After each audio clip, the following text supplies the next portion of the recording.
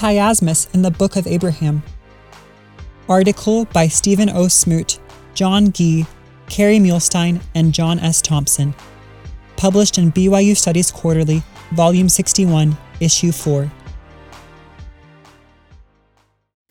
Chiasmus, or inverted parallelism, is, quote, a two-part literary structure or system in which the second half is a mirror image of the first, that is, where the first term recurs last and the last first, end quote.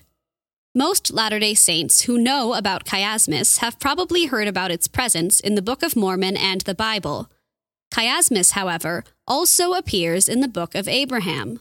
For instance, the opening verses of the Book of Abraham contains a chiasm highlighting Abraham's right to priesthood. A. It was conferred upon me. B. From the fathers. C. It came down from the fathers from the beginning of time. D.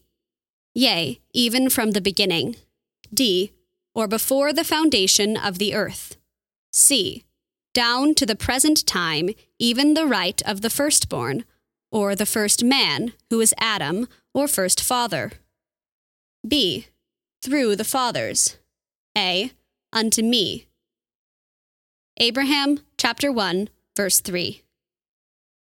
Another chiasm appears in Abraham 3 that emphasizes the selection of noble ones as rulers on earth.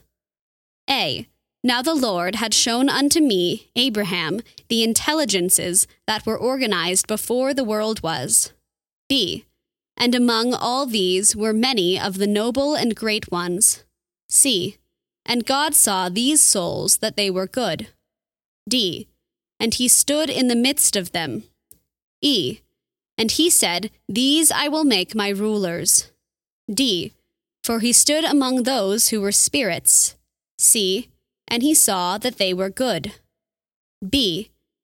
And he said unto me, Abraham, thou art one of them. A.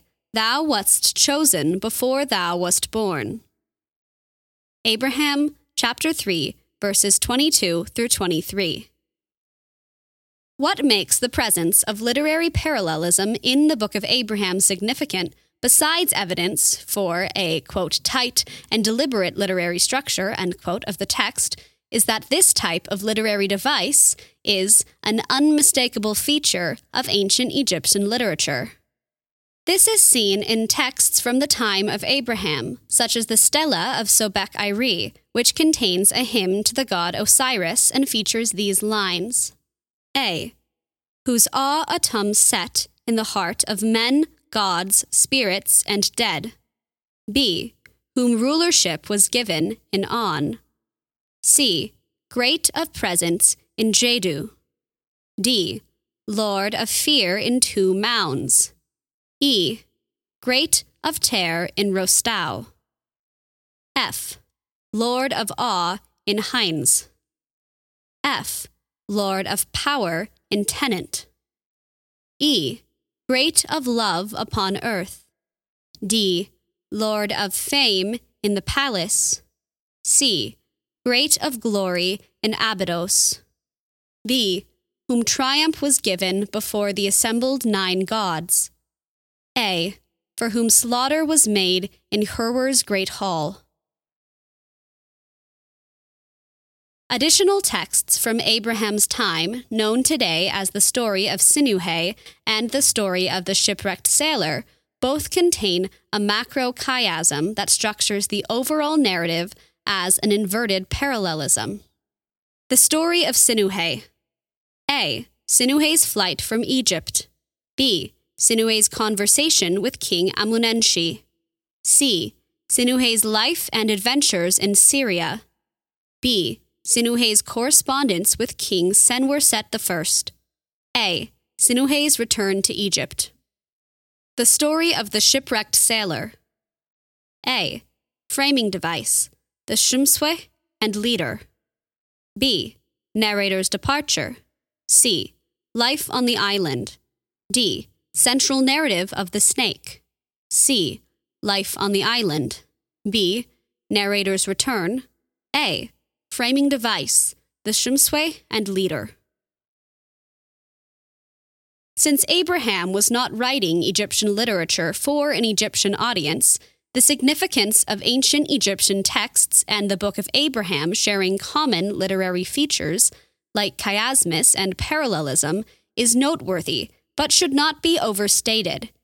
It seems that since Abraham was probably writing to those of his Semitic culture, the presence of chiasmus in the Book of Abraham demonstrates the prevalence of this literary feature in the ancient world generally, including Abraham's own culture, and can be viewed as a marker of the text's ancient origin. The presence of chiasmus in the Book of Abraham is therefore consistent with expectations that the text bears a high degree of historicity and reinforces both its overall credibility and literary quality. About the authors. Stephen O. Smoot is a doctoral student in Semitic and Egyptian languages and literature at the Catholic University of America. He previously earned a master's degree from the University of Toronto in Near and Middle Eastern civilizations, with a concentration in Egyptology, and bachelor's degree from Brigham Young University in Ancient Near Eastern Studies, with a concentration in Hebrew Bible and German Studies. He is currently an adjunct instructor of religious education at Brigham Young University and a research associate with the B. H. Roberts Foundation. John Gee is the William Bill Gay Research Professor in the Department of Asian and Near Eastern Languages at Brigham Young University. He has published extensively on scripture and ancient studies. He has served on the boards of national and international biblical and Egyptological organizations and as the editor of an international multilingual peer-reviewed Egyptological journal. Carrie Muhlestein is a professor of ancient scripture and ancient Near Eastern studies at Brigham Young University. He received his bachelor's degree from BYU in psychology with a Hebrew minor. He received an MA in ancient Near Eastern studies from BYU and a PhD from UCLA in Egyptology. His first full-time appointment was a joint position in religion and history at BYU Hawaii.